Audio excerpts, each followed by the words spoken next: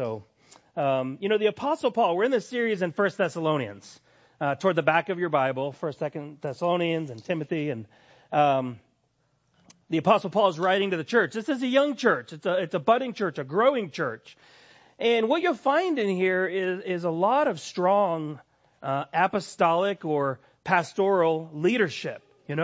It's the kind of situation that makes people feel like they're going into darkness because there's a lot of confusion in their life. No, we're all about the special effects here. I said, now get it right. Time this just right.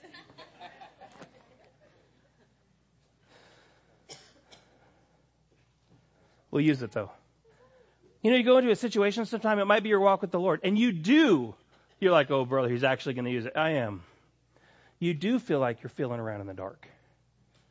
Everything is new ideals, new goals, a new commander in the Lord, a new captain, a new savior to follow. And you've got a life of living a certain way, of responding to situations and circumstances in a certain way. And you've got to learn a whole new way to live. You want to learn that new way to live because you've got new desires, new want-tos. You desire to put off the old self and to put on the new self. Put off the old man and learn how God is calling us to live. And then as the Holy Spirit changes your mind and your heart, you begin to put on the new man, the new self, new habits, new patterns. And so this young church is growing. New Christians that have responded to the gospel message. And so Paul is challenging them. He's saying, if you remember from the earlier in our series, he's saying, you're doing so well in the Lord. You're growing in Christ. Remember, the theme of this book is keep at it. You're abounding in love, but do so more and more. Remember, it's not a picture of a father who's never satisfied with what his children are doing. It's a father who's encouraging what he sees in his children and saying, that's excellent. Now keep going. Press it a step deeper. Take that biblical skill you've learned, that biblical character trait, and walk in it even further. Step fully into it as you're growing in Christ. And so he's finished recently just speaking about the fact that those who have died in Christ are with the Lord. And there is a day of judgment coming. And then he continues on with a series of exhortations or encouragement. An exhortation is an encouragement in a specific direction. If you're trying to help someone learn a new habit, you don't want to just paint a very vague picture of what they ought to be doing. You want to paint as specific as a picture of you can, or of a picture as you can, or you want to paint a picture and then you want to point to one spot at it. And you might say, this whole thing is what's going to characterize your life. Today, however, we're focusing on this area of your character in Christ, or this area of your skill development as a Christian, or this area of your knowledge of what it means to be a Christian, what it means to walk in Christ. And so there's a list of things, and he says, let's read together in 1 Thessalonians 5, 12 through 22. He says, we ask you, brothers, to respect those who labor among you and are over you in the Lord and admonish you. Esteem them very highly in love because of their work. Be at peace among yourselves. And we urge you, brothers, admonish the idle, encourage the faint-hearted, help the weak. Be patient with them all. See that no one repays evil for evil, but always seek to do good to one another and to everyone. Rejoice always. Pray without ceasing. Give thanks in all circumstances, for this is the will of God in Christ Jesus for you. Do not quench the Spirit. Do not despise prophecies, but test everything. Hold fast to what is good, and abstain from every form of evil.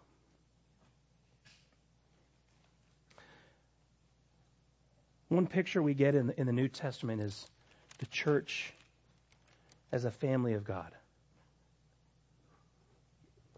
The church as a family of God whose members recognize one another. They treat each other as brothers and sisters in Christ.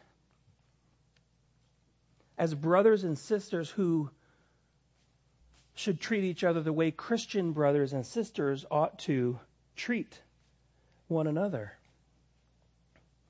And this is what we see in the second half, this main concept is in chapter 5. He uses this language. He uses this brotherhood. It could be brothers and sisters, depending on the tense of the word.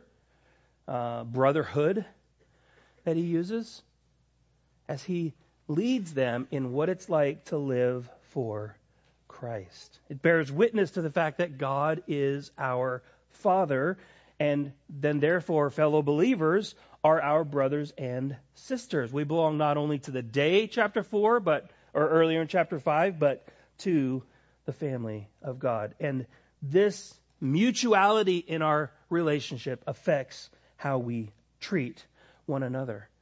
Remember, we've been loved by God. Therefore, as those loved by God, we are to express the power of the gospel by one anothering according to the Spirit's will and by His power. I'm going to say that again. As those loved by God, we are to express the power of the gospel.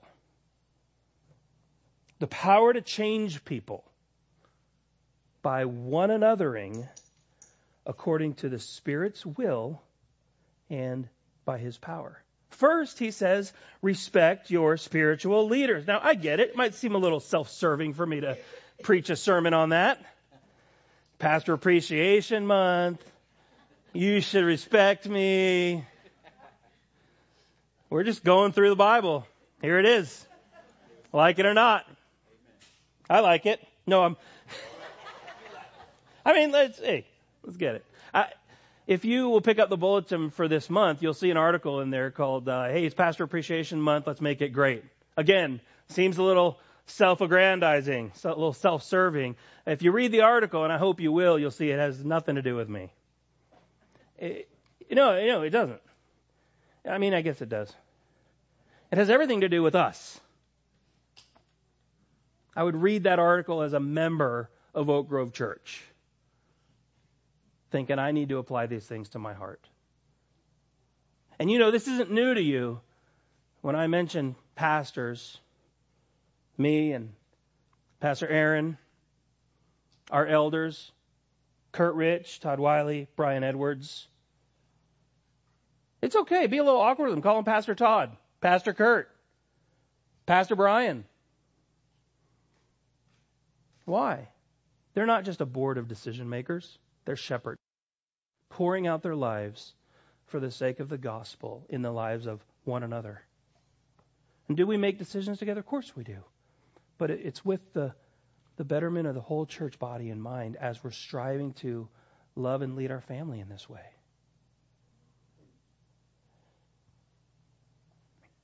He's getting at this idea of respecting, honor, esteeming those who are your church leaders. Now, he doesn't mention particular leaders in the church of Thessalonica at this time, but we know from other letters he's referring to elders and overseers. In fact, he talks about those who respect those who labor among you and are over you in the Lord and admonish you.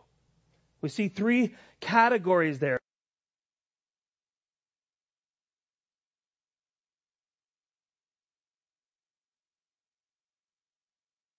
Because of their work for the kingdom of God in seeking to love and lead the new church, or in our case, Oak Grove Church, respect your pastor elders. Esteem them highly. Not as those who who don't ever fail. No. That means we need your prayer more than anything else. God, guard their heart from pride. Guard their heart from temptation. Guard their heart from a sense of being able to be self-sustaining. Guard their families from temptations that would come by the evil one. Let me be a church member that's a joy to lead, Hebrews says. Make it a joy for them to lead you. It would be no benefit for you if it wasn't. And so he's talking about this church that's growing. There are leaders that are beginning to come out from the mix. Anytime you get a group of people together, you're going to begin to see who God has wired to be a leader. In this case, we're seeing godly leaders beginning to come out of the crowd, so to speak. Those who've repented of their own sin, they've acknowledged their need for a Savior, they've trusted in Christ alone for the forgiveness of their sins by God's grace and through faith alone. And they're encouraging others to learn to walk and live in the ways that Paul is setting out here in 1 Thessalonians. So he's saying there's those among you in formal ways and in informal ways who labor among you. That means they work hard for the gospel, the good news of Jesus. They pour out their lives. Paul says, I pour out my life for the gospel. That's what your pastors and elders are doing. At times we do it a little better than at other times. That means, as I said, we need your prayers. So those who labor for the gospel, those who are over you in the Lord. Now, we don't really like people being over us, right? We'll put up with it for a paycheck because we know we have to have a boss. But like in church,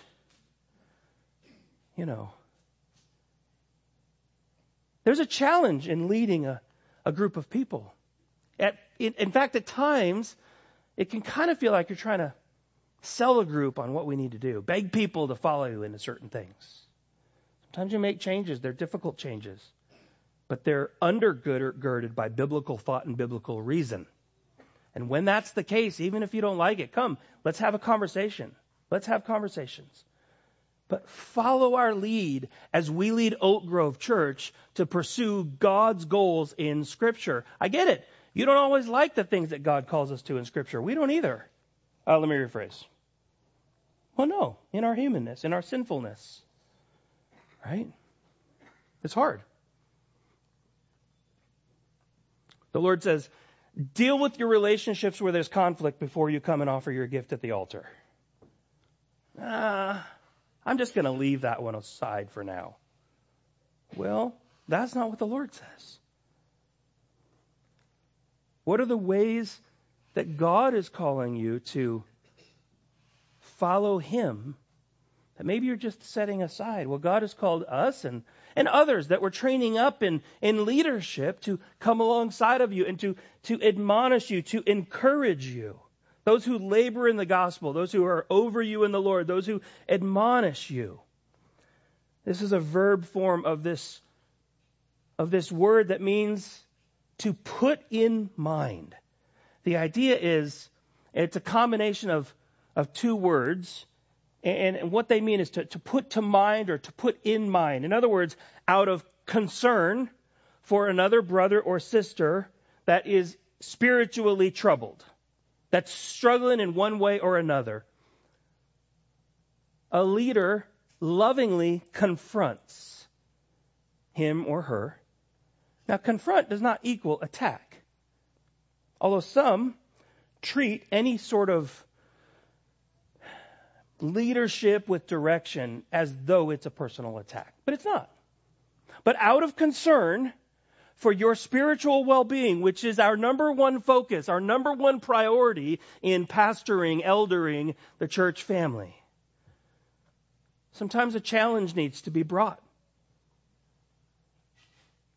And so there's it's a confrontation of a behavior or of a speech or of a thought life pattern. So out of concern for a brother or sister in trouble spiritually, one lovingly confronts him or her in order to bring about change That brings glory to the Lord. And Paul says that's what they're doing. Those who are over you and admonish. That's what's all embedded in that word admonish. We don't use that word every day, so I want to spend a little time there. And he says, esteem them highly because of their work. He says it ought to flow from love.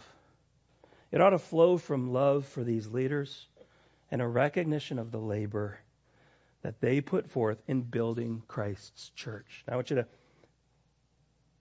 pay special attention to Paul's exact words.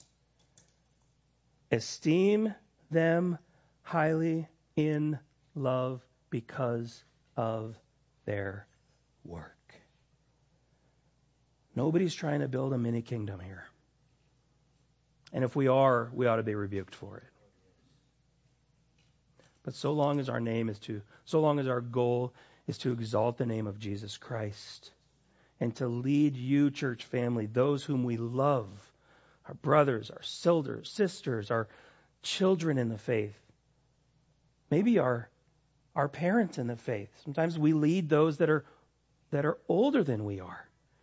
That's a difficult challenge, to respect and to honor those that you lead, and yet at times admonish respectfully those who are our seniors. That's a unique challenge. And he says, honor them, esteem them highly in love because of their work. Now, why? Because when we start to undermine leadership, people divide and they get into sides real fast. Well, I want to do it this way. Well, I want to do it this way. God calls men to lead. And our call is to say, look at the scriptures, identify the biblical priorities, and lead people in that direction. With love. With love. But with conviction. With fortitude. With courage. Say, we're going to be a church that preaches the gospel of Jesus. We come across tough passages, we're going to preach them anyway. Or especially. We're not going to follow culture. People aren't going to like us because of the stands we take at times. It's okay. We're not out there to please other people. We're out there, we're here to please Jesus in every way. And then he says, be at peace among yourselves. That's an interesting placement for that, isn't it? Respect those who labor among you in the Lord and admonish you, and esteem them very highly because of their work. Be at peace among yourselves. You know why I think he puts it there?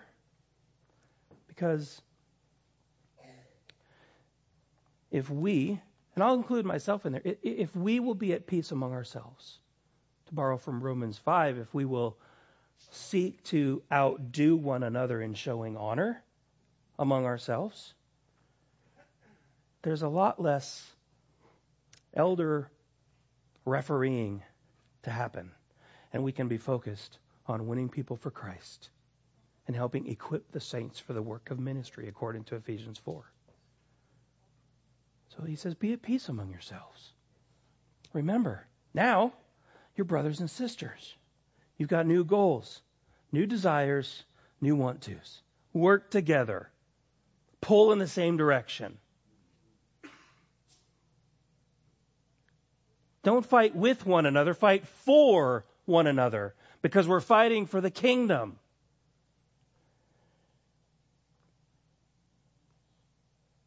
And he continues, and we urge you, brothers.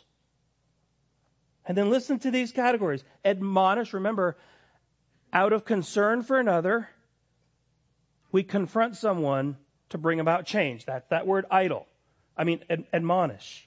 And we urge you, brothers, admonish the idle. That might mean those who are lazy. And I mean those who are lazy about kingdom work. It might have meant in their day, those who were not striving to work at their day jobs well. Because like, hey, Jesus is coming soon, so we just don't have to worry about work. And he's not, no. Get busy. Work well. Right? Work in a way that brings honor to the Lord. So it might have been referencing those who were idle in that way, or might have been referencing those who are disorderly, those who are idle, those who are disorderly, those who are undisciplined in their life or in their walk with the Lord.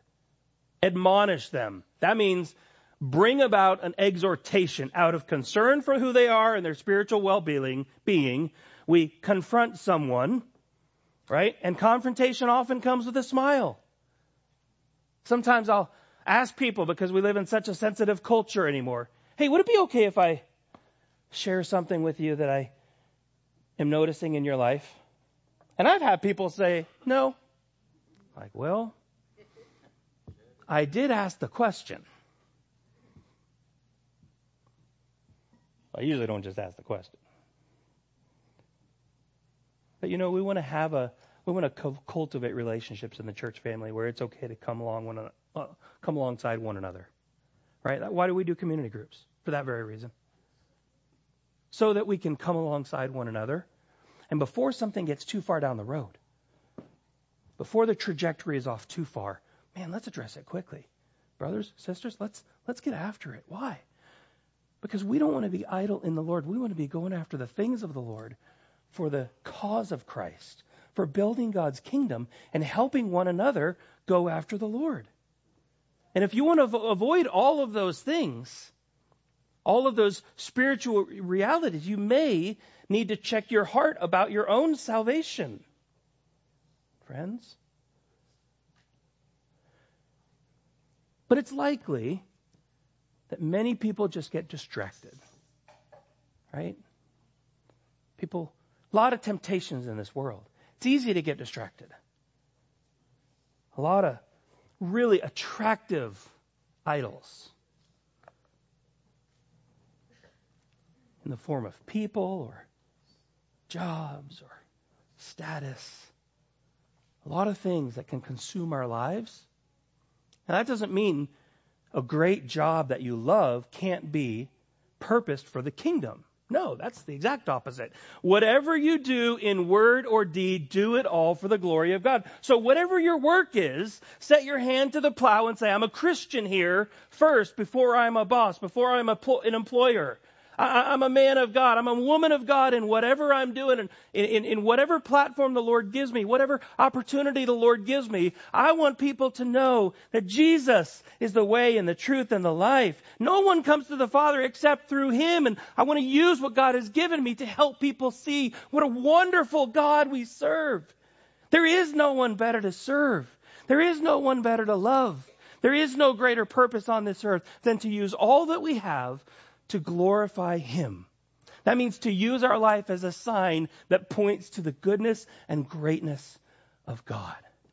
To lead others to see His love. Be about that, church. Help me be about that. Help one another be about that. And admonish one another when we're not. Come alongside of one another and say, I know you love the Lord. You just seem like you might be in a season where you're distracted. Do you have your mind set on worldly affairs? Oh, there's so much more to live for. But do what you're doing to bring glory to the Lord. Admonish the idle. Encourage the faint-hearted. You know, people that you talk with and it just seems like they're always struggling. By the way, I'm not saying this to make fun of anyone. If you're faint-hearted, you might think I am, and I'm not. People need encouragement.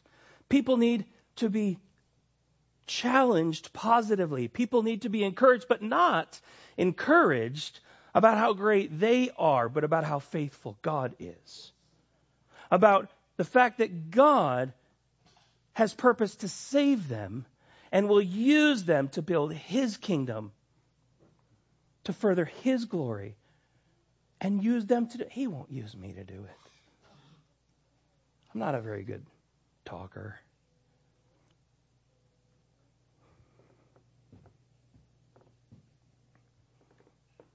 I mean, how could God use me? I feel like every time I open my mouth, I just put my foot in it. I tried to share the gospel with somebody one time, and I totally forgot what I was going to say. I felt like such a fool. I tried to work through a conflict that I had one time, and the Lord says to deal with our conflict and to go to somebody if you know they have something against you. And I was like, I don't know how it's going to go. But I tried, and it was terrible. I tried to be nice about it. I tried to approach them. I prayed about it beforehand, and then I went and I had the conversation. They said they'd have the conversation with me, and then I went, and they just blew up on me. I'm so discouraged. All I want to do is follow the Lord, and then all these things keep happening in my life. We've got sickness in our family that just seems like it won't go away. I'm trying to follow the Lord, and then I lost my job. You see what I'm getting at? Lots of struggles because we live in a sin-cursed world. These are real struggles. These are real struggles that matter. And they are real struggles that happen to real people who love Jesus, and they are discouraged. We need to assess who we're talking with. Am I speaking with someone who is idle and lazy about kingdom things, or am I speaking with somebody who's not, but they're just so downtrodden? They're just so discouraged. I gave my life to Christ, and my life got harder. I thought it was supposed to get better, easier. So what do? We come alongside of them. They need a spiritual friend to walk with them, to be patient with them, to stand with them, to bring biblical truth about who God is and who they are in Christ so that they can take the next step. They need someone both to tell them what to do sometimes. They need help to know how to do what they're called to do. And then they need someone to walk alongside of them. This is why we strive to be wholehearted followers of Christ and build these relationships in our community groups for these reasons. No one is a lone Christian. Admonish the idle, encourage the faint-hearted, help the weak. Now, in context, this may have been those who were sick. This may have been those who were sickly. I know some Christians who deal with one sickness after another. And they're not making it up.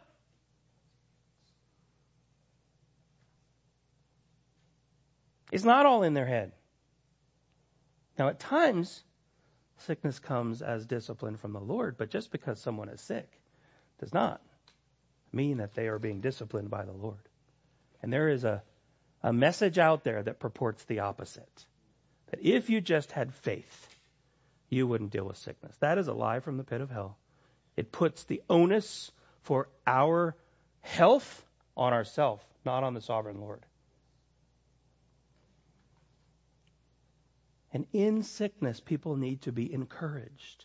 They need to be helped to be strong, to remain strong. And then he closes this section and he says, be patient with them all.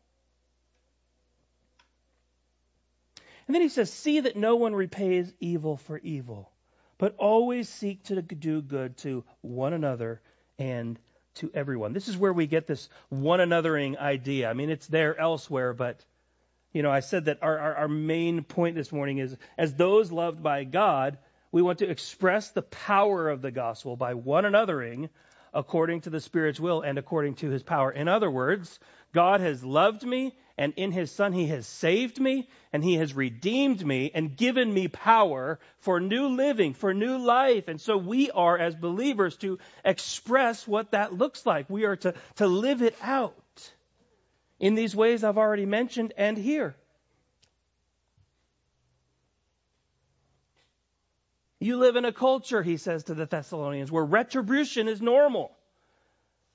And he's saying, change the pattern among yourselves, among others also, but primarily among yourselves. Don't repay evil for evil. Someone is unkind to you. Someone is sinful to you. Speak truth, lovingly, not for payback, but out of love, out of concern for their well-being. Like, they can't speak to me this way, I'm going to tell them. And we load it up. I've had those conversations, mowing the lawn, you have a conflict and something's going on and right? Those are great conversations because you always win. I mean, it's easy to win a fight with yourself. No. The goal is not to win. I've said to couples before, you don't want to win. You want to win your marriage, or you want to win this fight? You want to win the war, or you want to win the battle? What do you want to win? What are you after? If you want to bring glory to Jesus, you want to win the long-term battle. Forget about who wins this one. How do you respond in a way that brings glory to Jesus in the midst of this? And if someone is ungodly to you, don't seek retribution. Don't try to repay evil for evil. We're going to sin against one another. And the world's going to sin against us. Don't seek to repay evil for evil. That doesn't mean you always take everything without ever saying anything, because love says we speak. Love says we're honest. But the purpose and the goal, right? When Jesus says, take the log out of your own eye. Why? So that you can see clearly to help another take the speck out of their eye. So first, deal with yourself. Then, in a non-retributive way, a non-payback kind of way, when you've done what you can do to be right with the Lord, talk with them. And say, hey, can we have a conversation? Because there's some things that are heavy on my heart.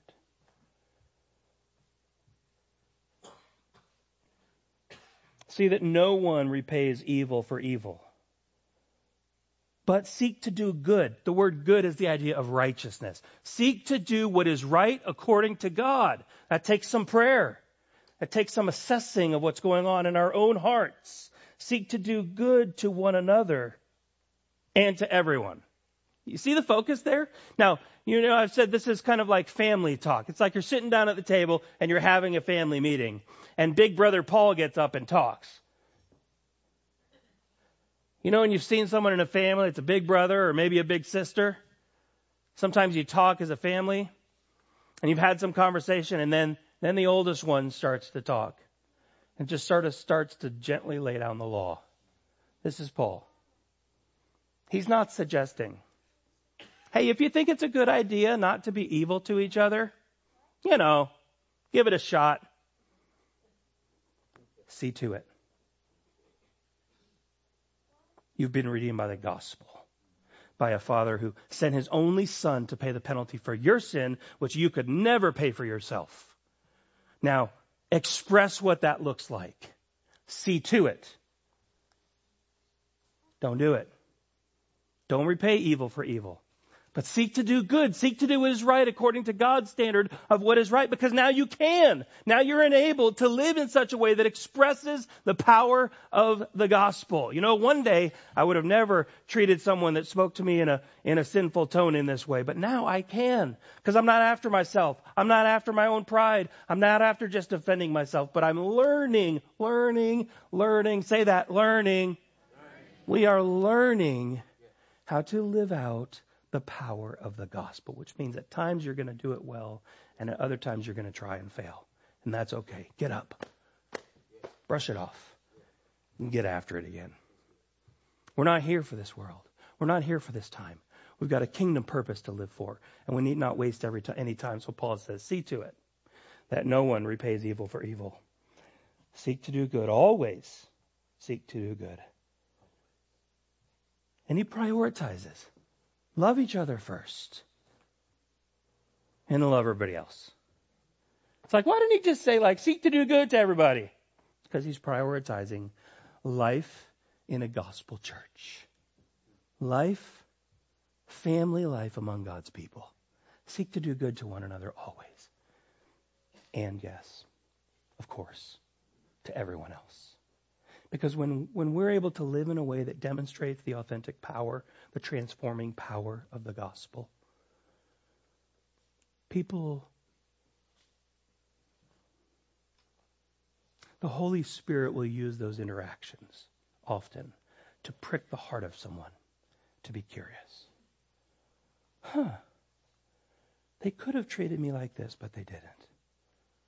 What's going on in there? I mean, those people are from Lynn County, Benton County, Shellsburg, Garrison.